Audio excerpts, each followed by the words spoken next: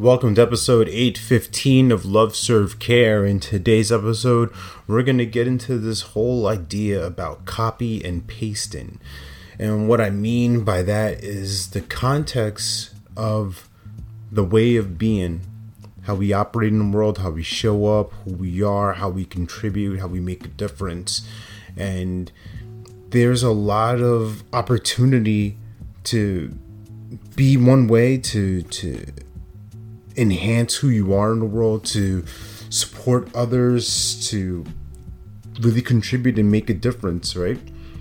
And there's also the opportunity to get frustrated by that, to think that it should be this way, and why is this happening that way, and this person's doing that, so that's what I'm gonna do.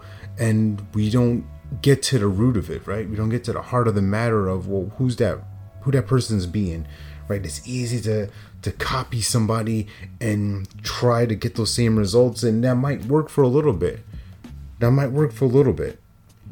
But what I have seen happen in my own life and for clients is this idea that they're an imposter, because deep down inside they know they haven't truly transformed. Surface level, yes, I got the new outfit, I'm saying the right things, I'm posting the right stuff on the socials.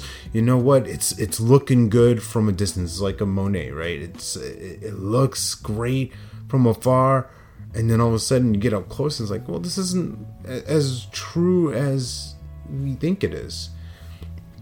And I say all that about copy pasting way of being because it's great to be influenced. It's great to see the possibility within yourself, but there's the deep work on you. That's where it starts. The forgiveness of self, the forgiveness of any judgments. And when they come, because they will keep coming, right? This is not a quick fix. All right, I'm done. I released it all. Whew, it's good. I'm cured, right? There's not that. There's this opportunity of recognizing and being able to quickly adapt and stop the disturbance, right? Stop that pattern, stop that before that snowball becomes an avalanche. You think about stories from Nordstrom's, right? They had this return policy, no questions asked. That was their commitment to being a company that has incredible customer service. Other businesses saw it and like, wow, we got to do what they're doing. And customers would still have an unpleasant experience. Why? Because their way of being wasn't committed to this new level. So for you, there's the opportunity for you to really explore that and dive deeper into who you're being and how you're showing up in the world.